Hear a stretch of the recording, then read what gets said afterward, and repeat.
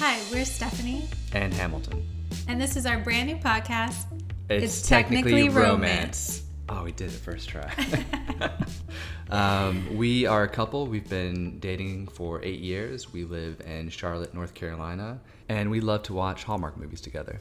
I started watching Hallmark movies when I was young. I'd watch them with my mom and sisters, and it just became something fun for us to do together. I've always liked that they're, really cheesy, but I've always loved that they have the happy ending. I'm a sucker for a happy ending. So that's really what got me into them. And I started watching Hallmark movies because of Stephanie. She would always have them on around Christmas, constantly on the television.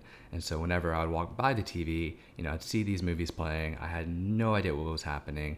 They looked really cheesy. But eventually I decided to sit down and actually watch one with her, and I got hooked. There's something about these films that just kind of pulls you in and doesn't let go. And I think the first one that we saw was Window Wonderland.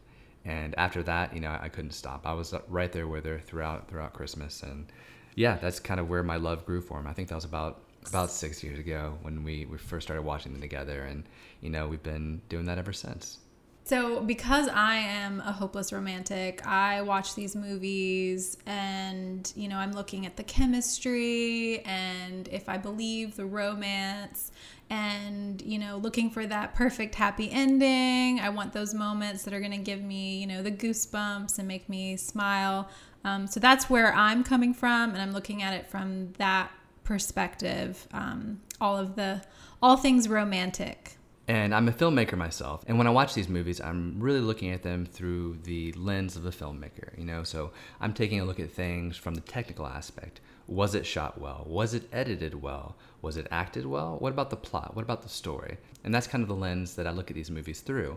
And the thing that I've noticed is that Hallmark generally does shoot their films extremely well. I mean, these movies are made on not the biggest of budgets. It's a huge turnaround, and they're still able to shoot these well, and that's kind of what I want to highlight and point out. And when it's not done well, we'll discuss that too.